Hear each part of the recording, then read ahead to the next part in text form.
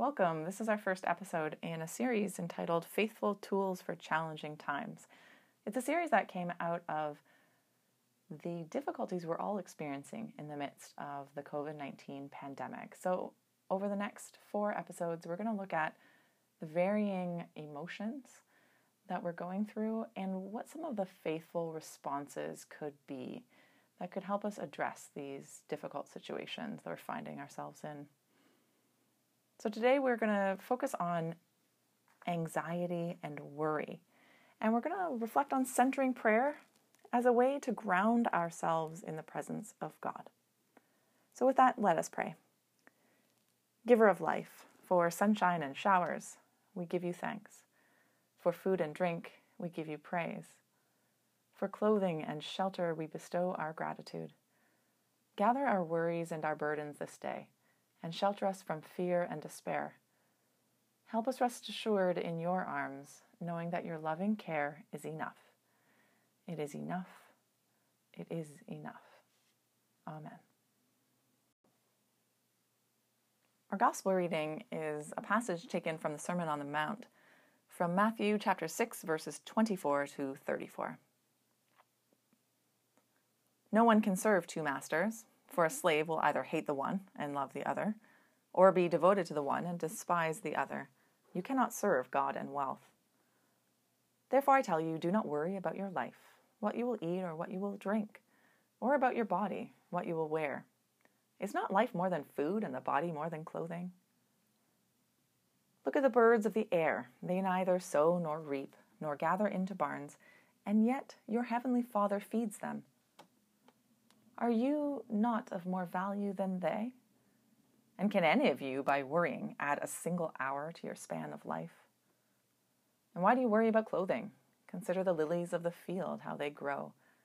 They neither toil nor spin, yet I tell you, even Solomon in all his glory was not clothed like one of these. But if God so clothes the grass of the field, which is alive today and tomorrow is thrown into the oven, will he not much more clothe you, you of little faith?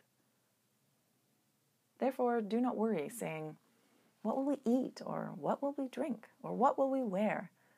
For it is the Gentiles who strive for all these things, and indeed your heavenly Father knows that you need all these things. But strive first for the kingdom of God and his righteousness, and all these things will be given to you as well. So do not worry about tomorrow, for tomorrow will bring worries of its own. Today's trouble is enough for today. For the word of God in Scripture, for the word of God among us, for the word of God within us. Thanks be to God.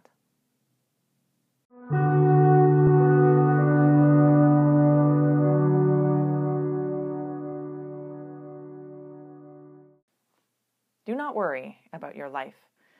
Jesus says this on the side of a mountaintop. He's led his disciples and interested followers up the side of a hill, and he's preaching in what's become known as the Sermon on the Mount. Do not worry, he repeats, do not worry.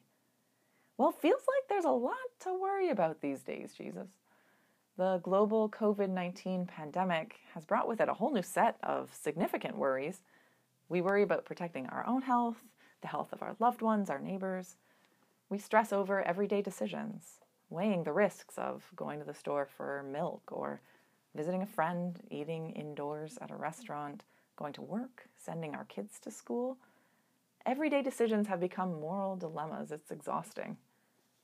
There's a great deal about the current situation that is uncertain, and that's a classic recipe for anxiety, for worrying about tomorrow.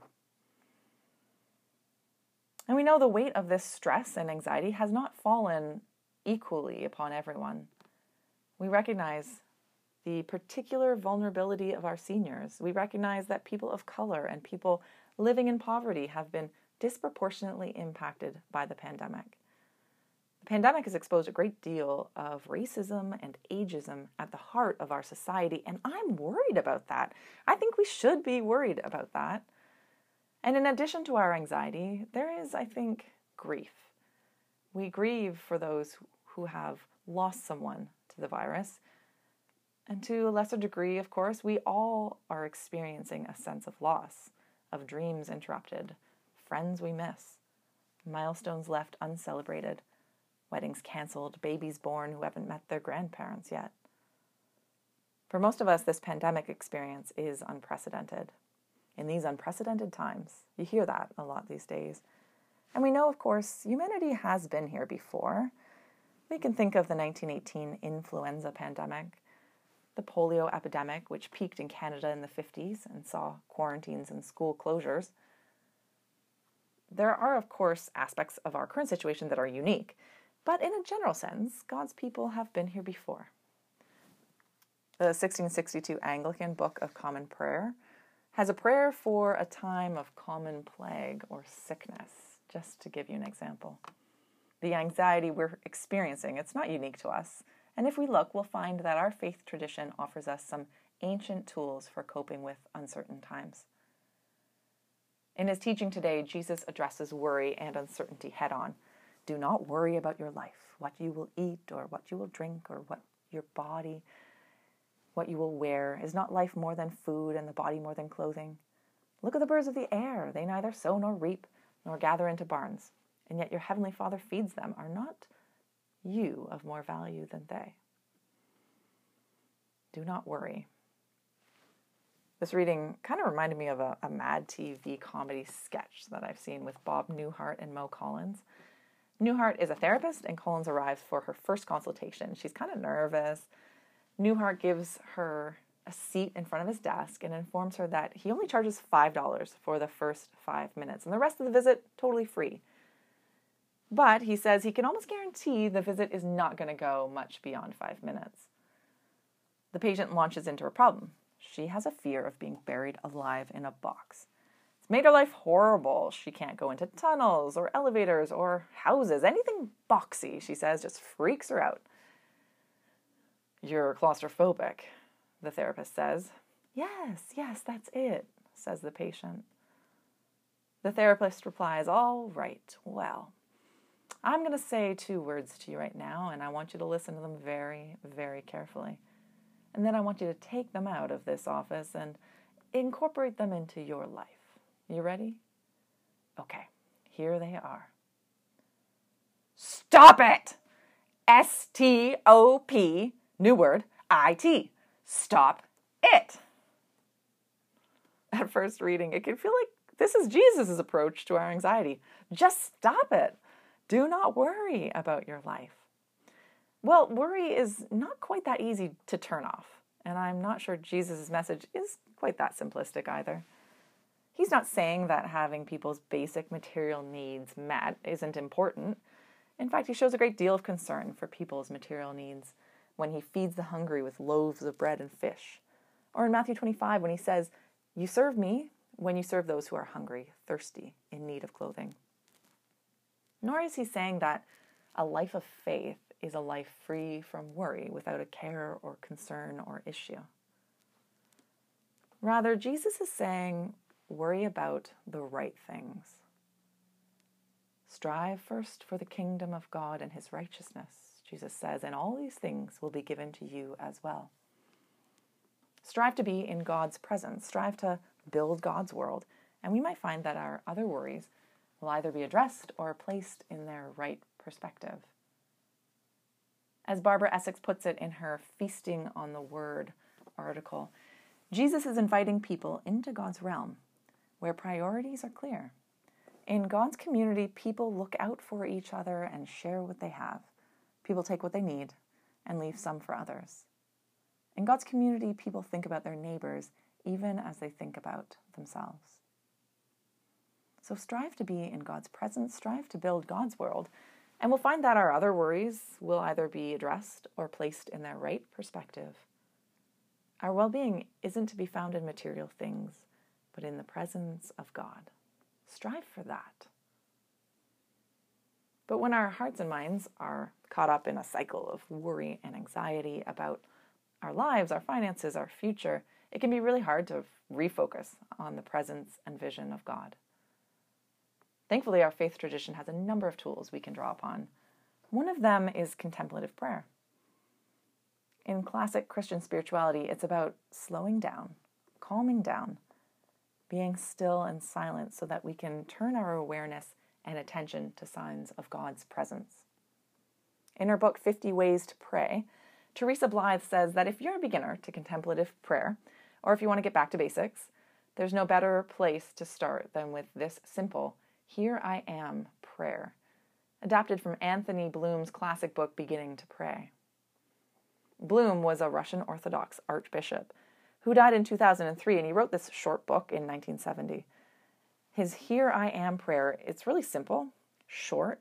You can use it on its own or as a prelude to other prayer or journaling or the reading of scripture. So I'm going to lead you through this contemplative prayer right now. And I know already some of you are going to find this moving and relaxing, and others might find it weird or uncomfortable. Just keep an open mind. If you're uncomfortable, maybe just ask yourself, why is that? Maybe take note of what I'm saying so that you could try this on your own time later. I promise this will only take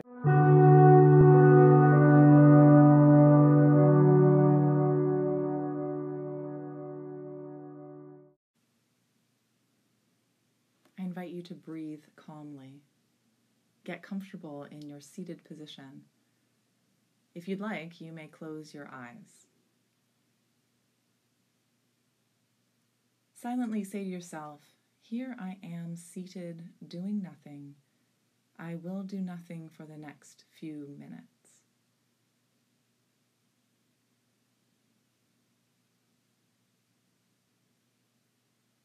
Begin noticing your bodily presence, how your body feels in your chair, how you feel the floor beneath your feet. Relax your body. Notice what you feel inside.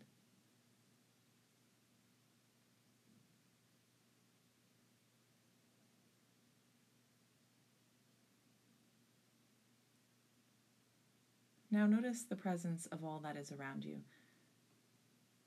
Say to yourself, "Here I am in the presence of this room." Be aware of the things that surround you, the walls, perhaps the people, the furniture. Just be present and silent in your environment. Relax even more.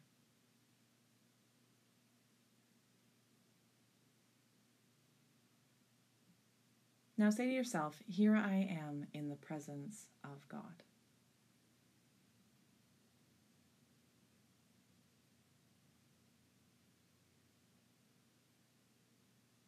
Repeat silently to yourself, "Here I am. Here I am. Here I am."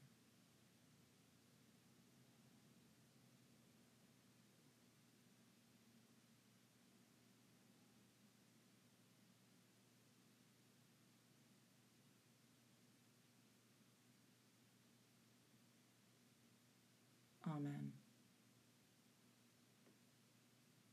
Contemplative prayer is one way to press pause on our worry, to refocus on the presence of God, filling ourselves with the Spirit so we can, with clear priorities and resolute hearts, tackle today's troubles, which Jesus says is enough for today. May it be so. Amen. Thank you for listening. My name is Catherine Elsden, and this is a ministry of Bethel Maidstone United Church. If you like this episode, I hope you'll check out our next in the series.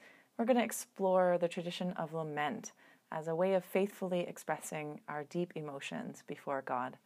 Until then, may God bless you and keep you.